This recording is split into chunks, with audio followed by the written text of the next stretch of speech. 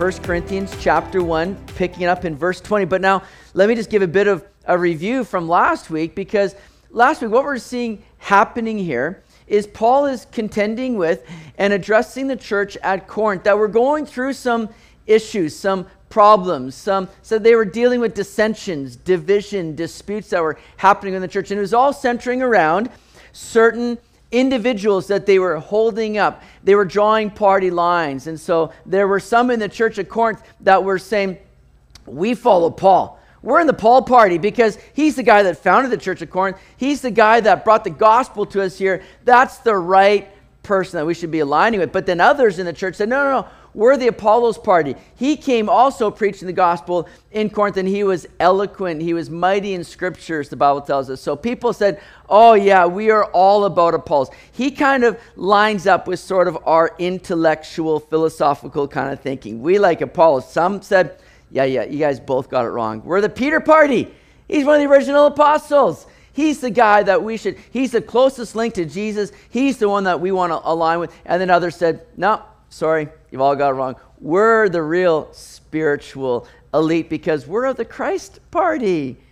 But here's the problem, is Paul's calling them all out because they were holding up men. And not only were they elevating and glorying in men, but they were also glorying in themselves, feeling like they had the right one that they were following, and they were better off than everybody else was. And so it's bringing divisions and disputes. Paul comes in now, and he's writing to this church, and he's correcting them in these things, but he's also saying, I didn't come trying to bring about some following or gathering of people. I was not here to kind of make something about me. In fact, he says in verse 17, if you want to pick it up there with me just to give us a bit of a running start into where we start here. Verse 17, for Christ did not send me to baptize, but to preach the gospel, not with wisdom of words, lest the cross of Christ should be made of no effect. So Paul says, I was not here trying to make something about myself. I didn't come with some kind of fanciful demonstration of how great I was. I wasn't coming with wise, persuasive words. I didn't want anything to take away from the cross of Christ. That was the focus of the message, the good news. It all centered around what Jesus accomplished for us on the cross. So he says there in verse 18, for the message of the cross is foolishness to those who are perishing, but to us who are being saved, it is the power of God. For it is written, I will destroy the wisdom of the wise and bring to nothing the understanding of the prudent.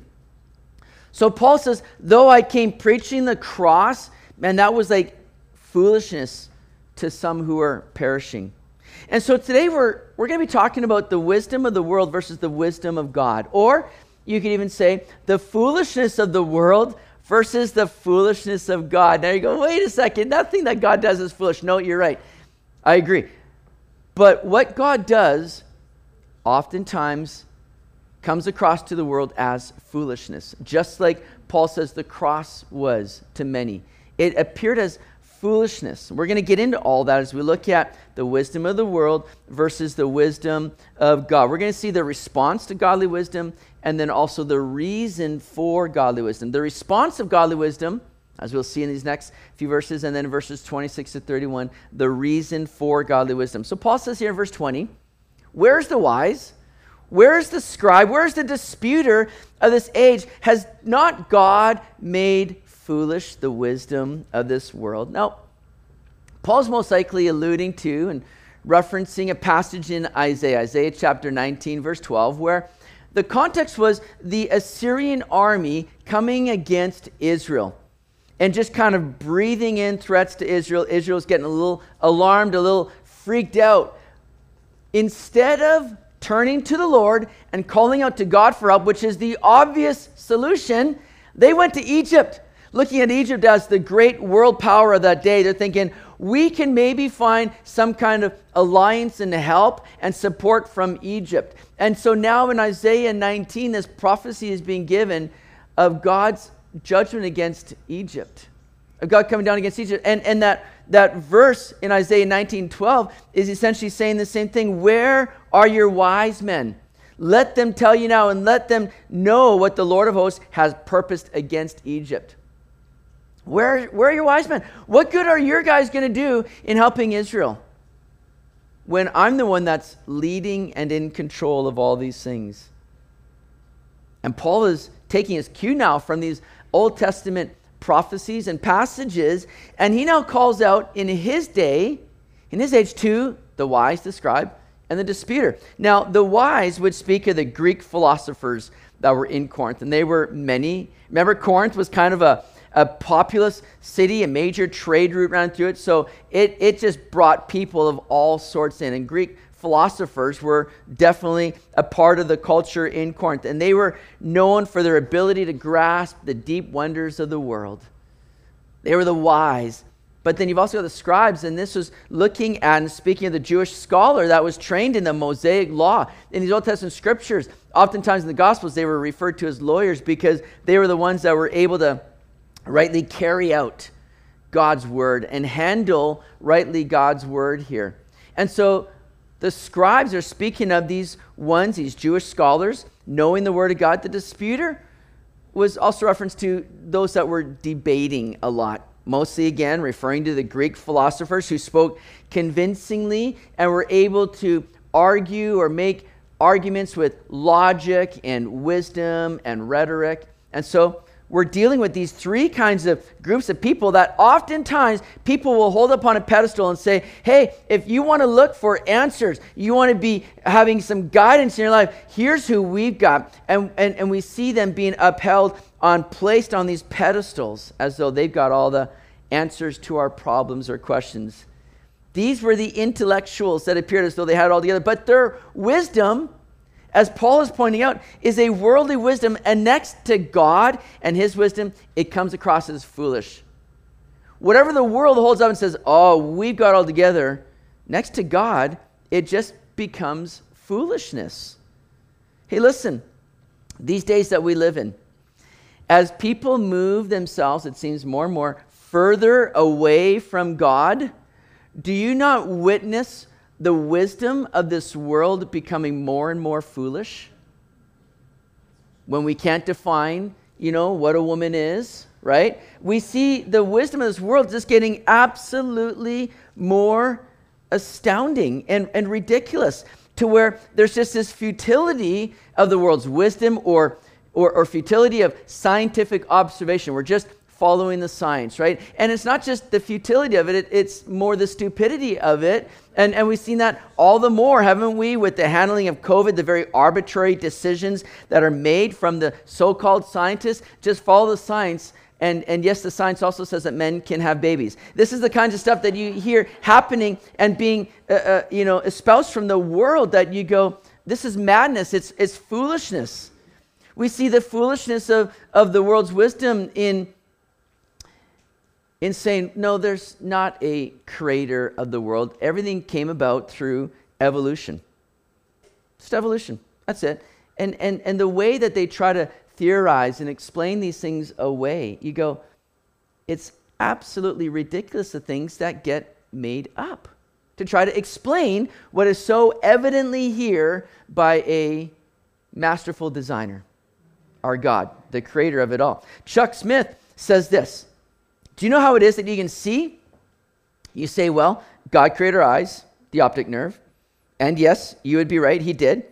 They're able to take 18 impressions per second. They're able to project them into this vitreous kind of a jelly that creates vibrations, goes up in your brain, and you got this sense of movement and all because of the 18 frames per second that are coming into the brain, just as God designed it. You can discern through that the colors, and you can see it's a brilliant design of infinite wisdom by a great creator. You can see these eyes that are set in their sockets with these little movements around them to cause them to go back and forth. They track together. Now, those who say that there is no God, that man is the result of millions upon millions of years of fortuitous occurrences, of accidental circumstances, they try to explain away now the intricacies, the incredible design of the eye by saying, you know how you got your eyes? Well, one day when the worm emerged out of the ooze and came into the sunlight, it developed a freckle on the top of its front part. It wasn't yet a head,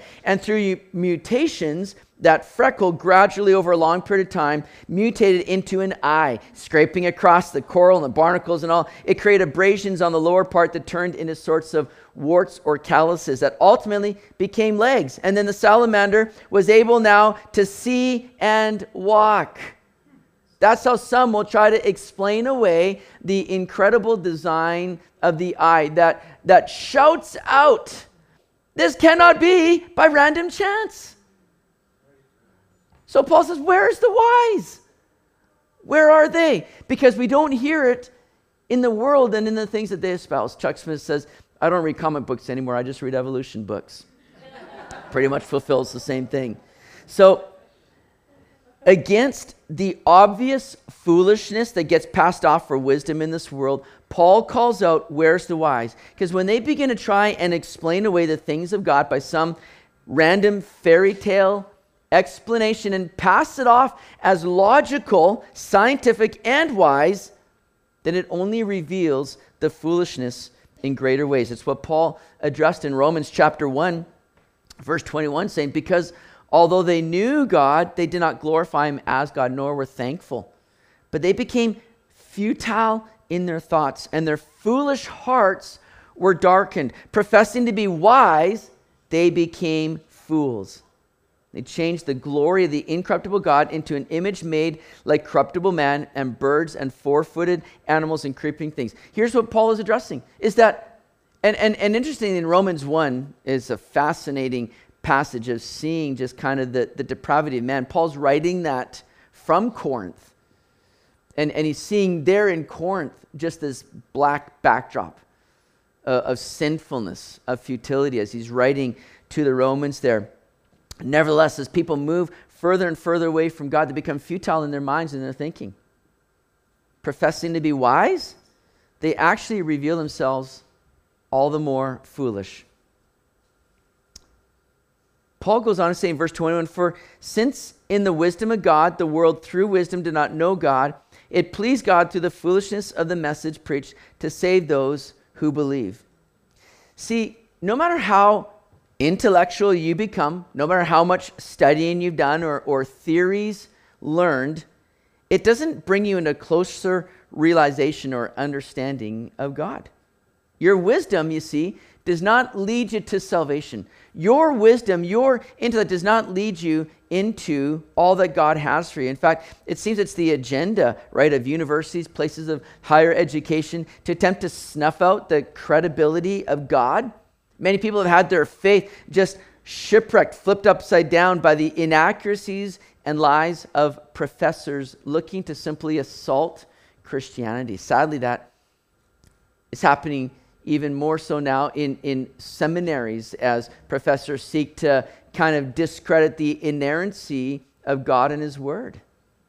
Make it more about fables and allegory and seek to bring about just the reality of God's word. And so people are seeing that we can have people filled with wisdom, so-called wisdom, or scholarly wisdom, and yet not lead people closer into the things of God. Now, that's not to say that there's no value in wisdom at all. We can certainly know things about God through observation of our world and this creation, just like Paul did in Romans 1, says that people are without excuse based on the things that we see all around us in this world, crying out with the evidence of a creator.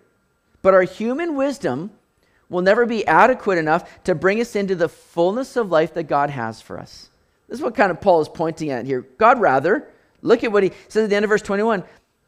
Paul says, it rather pleased God through the foolishness of the message preached to save those who believe. Now, it's not preaching foolishness. This gets passed off in some pulpits perhaps today. It's not preaching foolishness. It's the foolishness of preaching, and more so the foolishness of preaching the message of the cross. That's what Paul is honing in on. That's what Paul is addressing here. That I didn't want anything to get in the way, as he says in verse 17. I didn't want anything to take away from the effect of the cross and the power of the cross. But see, to the world, that seems like foolishness.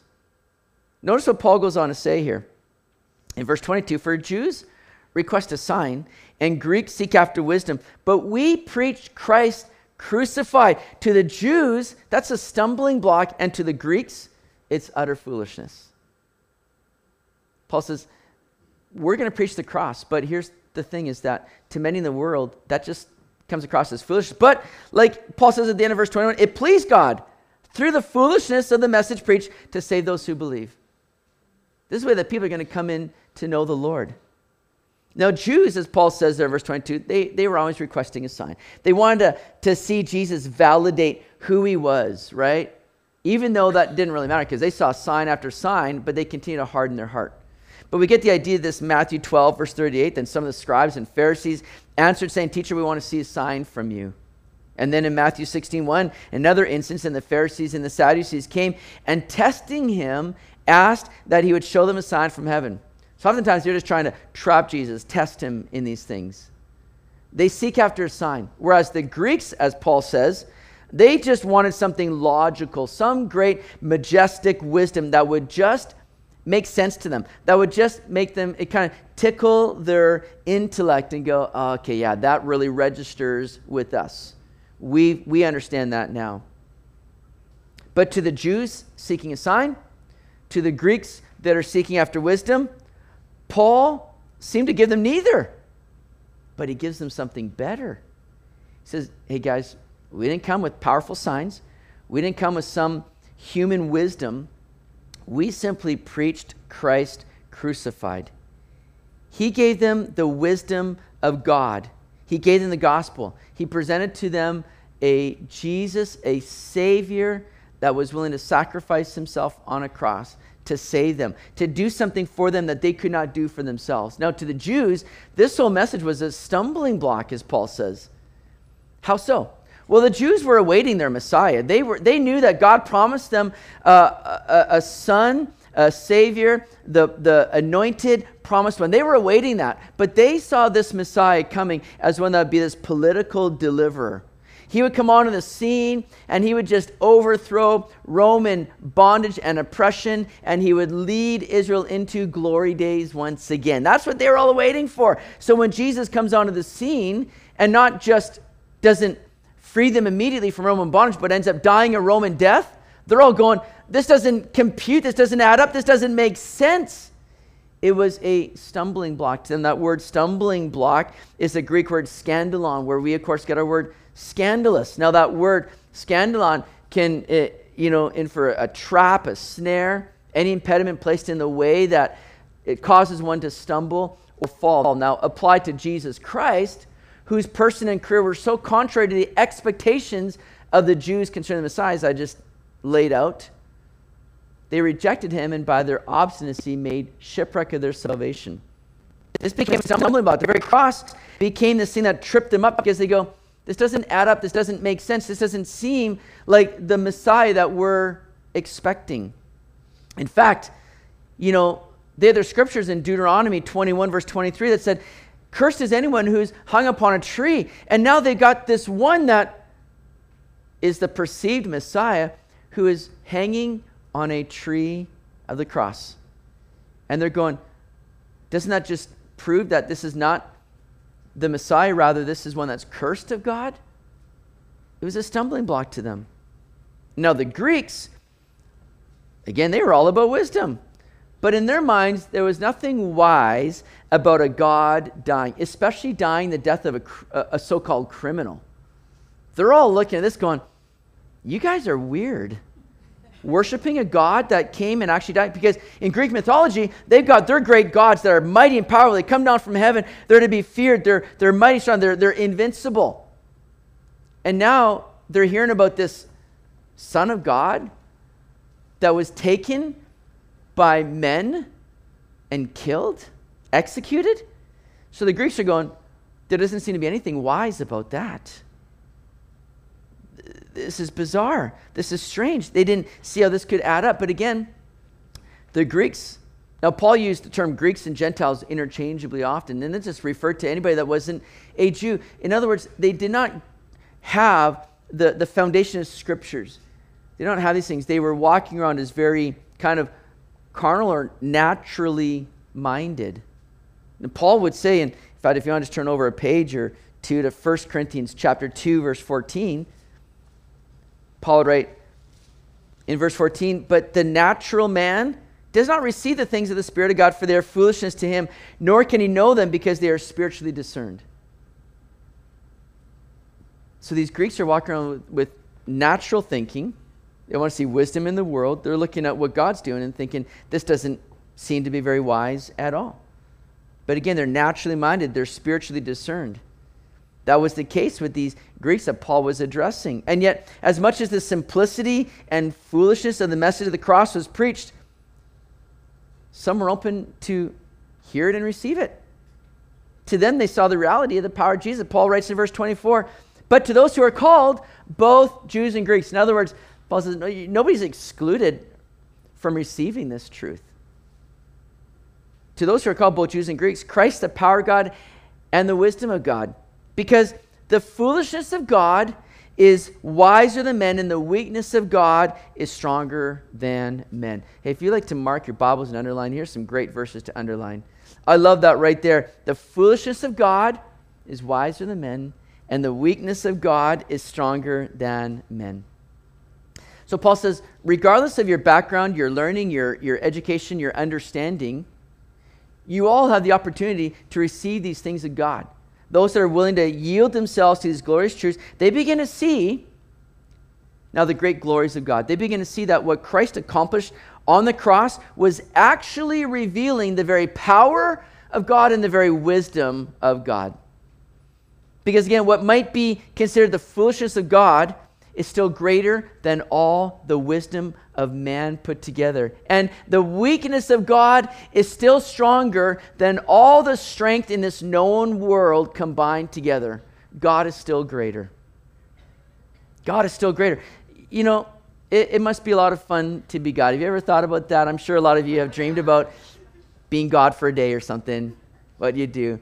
I mean, he just must have so much fun because, again, his ways are not our ways, his thoughts are not our thoughts, as Isaiah writes in chapter 55. And so, you know, when there's something to be done, I can just see God looking to do those things in the most obscure, illogical, inconceivable ways just to cause us to go, man, I did not see that coming. I did not see, God, how you were going to work out your good, perfect purposes through that, because it seemed like it was coming to a dead end there.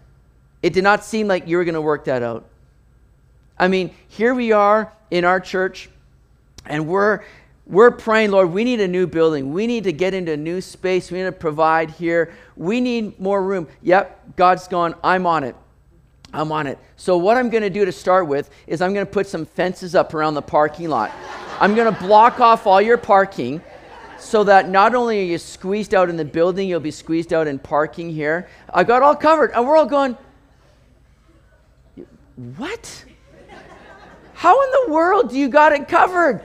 By taking up parking? And yet, we just see that God does things in ways that the world might look at and go, that's foolishness. But what might seem like the foolishness of God is yet still wiser. And I know that when we see these things happening, I don't have to get worried or bothered. I don't have to get frustrated. Now in my flesh, I have to battle that. I'm like, I want to tear those things down, but I just give it over to the Lord. But I don't have to get worried or frustrated because I know it's so obvious, God, that you're at work. And you're going to lead through this, and you're going to do something so that when I see fences come up, I don't have to freak out and go, God, did you know that there's fences going up now? Are you aware of this? It's like, yeah, I know. I'm doing it. I'm at work. But it seems foolish. Yeah, you just wait. Just wait what he's going to do. See, all through God's word, God's worked in these ways, hasn't he? Where we've seen time and time again, God do things that just blows the lid off of what our human reasoning and wisdom would be. Abraham, I'm going to make of you a great nation. Out of you are going to come many people in the very line of the Messiah. So Abraham, get ready. Abraham and Sarah are like, awesome, can't wait. Tick, tick, tick. Time's going, and they're like, hey, God, I'm not sure if you're aware, but I'm not getting any younger. Sarah certainly, look at her. She's not getting any younger. God, we need to take some action here. And they're seeing the promises of God, but they're not seeing it they're not seeing God actually working things out. We gotta make something happen. And they do, and they make a mess of things.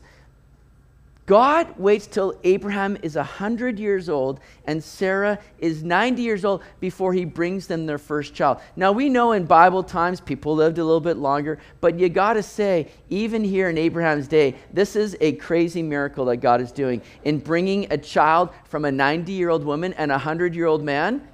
See, he brings us oftentimes to the end of ourselves because it brings us to the beginning of God, right? It brings us to the point where we now get to see this goes beyond our human wisdom because now we can't get in the way and go, we can make this work. We can do something out of this. It brings us to the point where God says, it's going to be so clearly evident that it's me at work. And I'm going to work in ways that might seem foolish in the world's eyes, but it's actually going to accomplish something so great that the world goes, I would never have done it that way. And it just reveals the wisdom of God, right? God's going to bring Israel into Egypt because he's going to bring them out of the land of Canaan where they're going to be defiled, they're going to be polluted. He goes, I need you to grow as a nation now where you're going to be protected from all those things. I'm going to bring you into Egypt where the Egyptians will want nothing to do with you.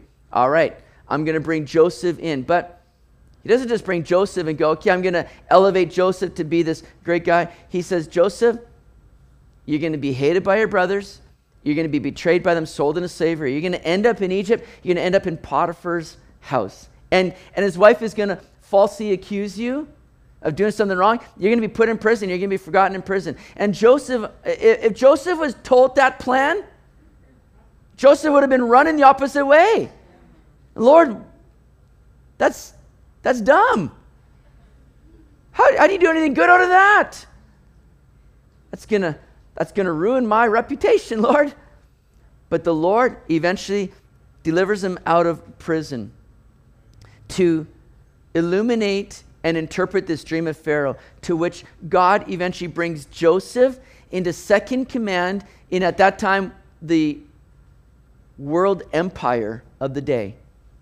Joseph now is in second in command. God doesn't just bring his people out of Canaan into Egypt. He brings a man into a position of power and prominence to bring favor to the Israelites as they come in. God just works in such incredible ways that seem odd and foolish and strange to us. But yet, in what seems like weakness, actually reveals his strength. Hey, people, we're going to move into the promised land now. It's time for you to take over this land that I'm giving you. First up is Jericho. So what I need you guys to do, I need you to come in and just, for 6 days, just take a loop around the city. Okay. And then what? Oh, nothing. Actually, then on the 7th day, I want you to walk 7 times around the city. And after the 7th time walk around the city, I want your priests to blow their trumpets and then all of you to shout. Okay. And then, God, I'm assuming, then we yell attack and we take the city. We tear down the walls. We just go for it. No. Just blow the trumpets and shout. Lord, what? We're going to look like morons here. They're going to be looking down on us from the city walls going, you guys are so odd. What is the matter with you? Just blow the trumpets and make a shout. And they do it. And the walls come down. I mean, you just look at that. I mean, how many of you would have been right there on the front lines going, yeah, this is going to be awesome. It's going to be exciting. We'd all be going, I don't know what God is thinking, but I hope there's a plan B here, right? This seems weird. And yet, God just does wonderful work in that. Hey, Gideon, we've got the Midianites that are coming against you. It's not good. We need to take them down. So what I need you to do, Gideon, I need you to gather your army and come up against the Midianites. There's 120,000 of them. There's 30,000 of you. And there's too many. And Gideon's going, yeah, Lord, what are you going to do? You got to pare down those Midianites. No, there's too many of you. Lord, what do you... No. God, I don't know if we need to do a lesson on math here, but we're outnumbered 4-1. The Midianites outnumbers 4-1, and you're telling me that there's too many of us? Yeah. Too many of you need to send some home. So Gideon has to send some home. And now they're down 14-1. And Gideon's going, God, I don't know how this is going to work. This doesn't look good. And God's going, yeah, you're right. It doesn't look good. There's still too many of you. Wait, no, God. Did you hear me? 14 to 1. Those are like insurmountable odds. We're going into our death. God says, no, too many. I need you to send some more home. Some more go home. Now the odds are down 450 to 1. How many of you are ready to go into battle with those kinds of odds? And yet, this is exactly what God does. Gideon, I need you to go, and I'm going to be with you. And he leads them into victory with 450 to 1 odds. Do you know, when you have the Lord on your side, if it's you and the Lord, you are in the majority. God just does such incredible, wonderful things that go beyond all human wisdom and reasoning. What seems like foolishness, what seems like weakness, yet is still greater. Greater than the world's wisdom, greater than the world's strength. God is able to accomplish all. God loves to do things that make it abundantly clear that he's the one doing it. Nobody can take credit for those things. Now, the world may mock his tactics, but they will find out that he always comes up on top. Amen. And it's that way with our salvation, my friends. Look at when we look at now the reason for godly wisdom in verse 26. Paul goes on to say, for you see your calling, brethren, that not many wise according to the flesh, not many mighty, not many noble are called, but God has chosen the foolish things of the world to put to shame the wise, and God has chosen the weak things of the world to put to shame the things which are mighty. So Paul has the Corinthian church now do a little self-examining. He's saying, check all this out for yourselves. Is anyone among you here because your credentials dictated that? Are you here because you were so wise, so mighty, so wonderful that you just found the answers to life and now here you are? No. Remember our context last week, people were aligning with different leaders and were glorying in them. They were putting them up on that pedestal.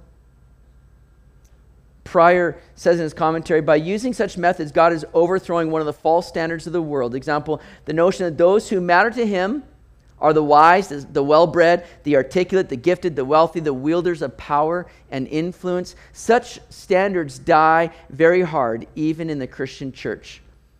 They were a powerful force at Corinth.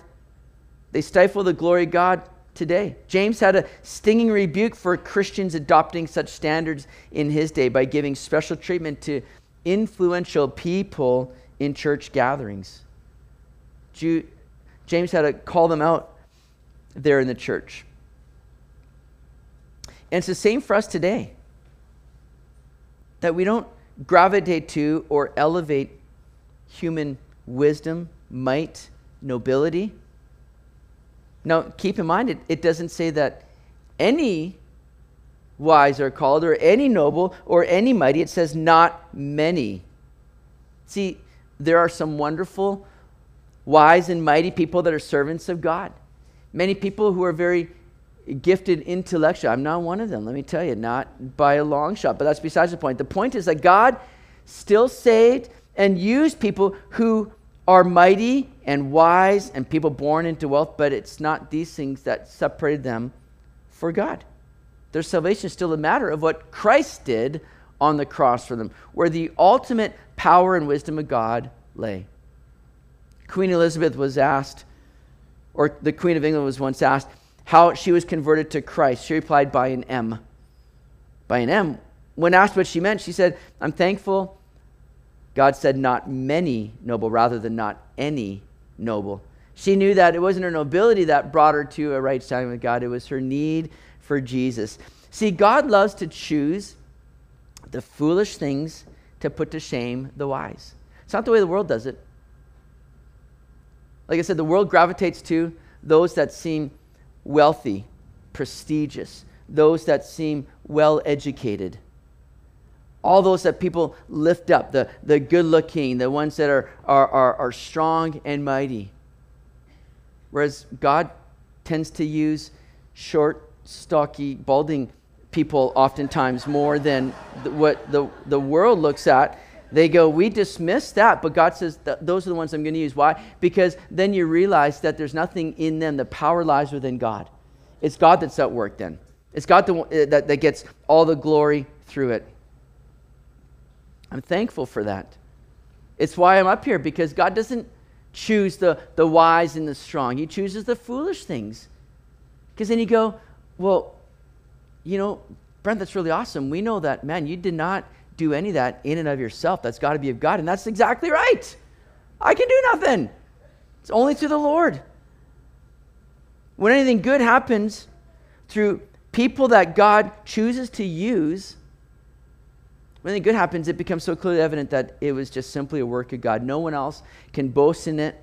We can only glory in the Lord. Paul goes on to say in verse 28, and the base things of the world and the things which are despised, God has chosen, and the things which are not, to bring to nothing the things that are.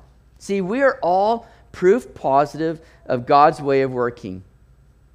Right? I mean, he brings his son into the world, born in a stable, born in humble means. He grows up in relative obscurity, and you're going, that doesn't seem logical. It doesn't seem right for the Son of God to come into the world that way. But it's those foolish things that he uses by which the wise now are confounded. He brings to nothing the things that we've often put a lot of emphasis, strength in, or hope in. He brings to nothing those things. Why does God do those things that seem so contrary to what we would do or the world would do? Here's why, verse 29. That no flesh should glory in his presence. See, when we see the people that God uses to fulfill his purposes and the way he works to fulfill his purposes, nobody can take the credit for it. God must get the glory. If God allowed people to figure out a plan of salvation, a way to come to God, to be right with God in and of themselves, well, then they'd be walking around with huge heads full of pride, patting themselves on the back. Look at how great we are. Look at how wise we are. In fact, that's what was happening in the early church with the first kind of heresy that began to attack the church was Gnosticism.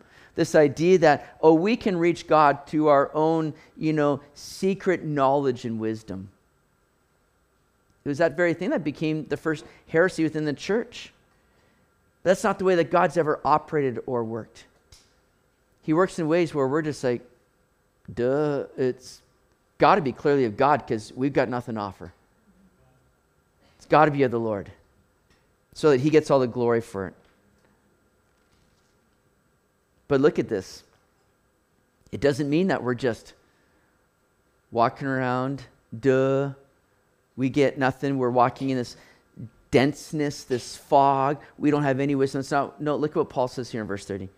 But of him, you are in Christ Jesus, who became for us wisdom from God and righteousness and sanctification and redemption, that as is written, he who glories, let him glory in the Lord. See, don't think that you're missing out on wisdom. Don't think that God has kept you in the dark. In Christ, we experience true wisdom from God.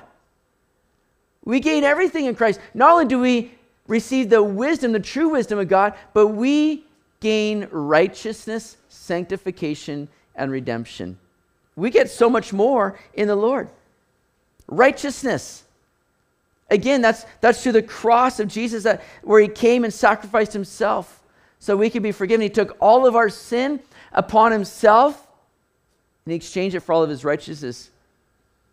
Paul would write in 2 Corinthians 5:20 that he made him who knew no sin to be sin for us, that we might become the righteousness of God in him. We've gained righteousness. We have a right standing with God now because of Christ. God's not saying, you got to get your act together. You guys are weak. You guys are foolish. He's not saying that. He says, you need to come to Christ and then you have right standing with me because of what Christ did for you. We gain righteousness. We gain sanctification where the Lord continues to work in us. He doesn't just save us, put us aside. He saves us and continues to work in us. He who's begun a good work in you will be faithful to complete it till the day of Christ Jesus. So that's that sanctification process, making us more like him, being conformed in the image of his Son. Being holy as he is holy, sanctification, being set apart to him. He's continuing to work in us and walk with us. And then redemption, it says. Redemption is, again, that price that was paid for our salvation, for the forgiveness of sin. But one day, we're going to see and experience that redemption in full. We're going to see, as we are caught up to the Lord to be with him for all of eternity, we're going to be redeemed fully now in and through the Lord. Praise God for what we've done. You see, there's no worldly wisdom. There's nothing in the world that can offer those things that we now gain in and through Christ. We have so much more given to us than anything we could have ever received in and from the world. The only path to salvation, life, and blessing is found in Jesus. If you're going to glory or boast in something, then glory or boast in the Lord. Because man is an unfit person to glory in, as the church in Corinth was doing. Anything that you've accomplished is simply because God's given you the grace to do it and to do it for His glory. So continue to glory and boast in Him. Paul ends with a great passage from Jeremiah chapter 9. It's a great way just to end our message today. It sums it up for us here. Jeremiah 9, 23 to 24. Thus says the Lord, let not the wise man glory in his wisdom, let not the mighty man glory in his might, nor let the rich man glory in his riches, but let him who glories glory in this, that he understands and knows me, that I am the Lord, exercising loving kindness, judgment, and righteousness in the earth. For in these I delight, says the Lord. Glory in the fact that you simply know the Lord, that you understand Him. When you know, and again, we never fully understand Him, but we put our faith in Him. We trust Him that when we see things happening that seem like foolishness, illogical, unreasonable, we go, oh God, I can't wait to see what you're going to do out of this. I can't wait how you're going to demonstrate your power and your might and your wisdom in this. God, it is exciting to serve you. I want to know you more. I want to live by faith in you. I want to trust you in all these things. Let us keep glorying in the Lord, glorying in the fact that we know Him, we trust Him, and He is enough in all these things that we encounter in life. Praise the Lord for what He's done. Worship team, would you come up? And would you stand with me as we just take some time to meditate on these things that we've looked at today in God's Word? Let's pray that the Lord just plants these truths deep in our heart. So we just take some time and worship Him and wait on Him. Lord, we thank you, God, for this time we've had to be in your Word and to learn of you. And God, we're so amazed at the way that you work so wonderfully in ways that oftentimes the world will think is crazy, weird, foolish. And yet, we are those that have seen how it's in the foolishness of God, the so-called foolishness of God, that you reveal just the greatness of your wisdom. And in the apparent so-called weakness of God, you demonstrate the amazing might and strength of God that's at work, that goes beyond anything we will ever encounter in this world. So may we look to you by faith and trust in all of our problems, in all of our roadblocks. Lord, may we see, I don't need to fear, I don't need to worry, because you're at work. You're going to do it all for your glory. So Lord, may we continue to glory in you. Glory in the fact that we know you, that we have a dependable God to lean on. So thank you for this time. Amen.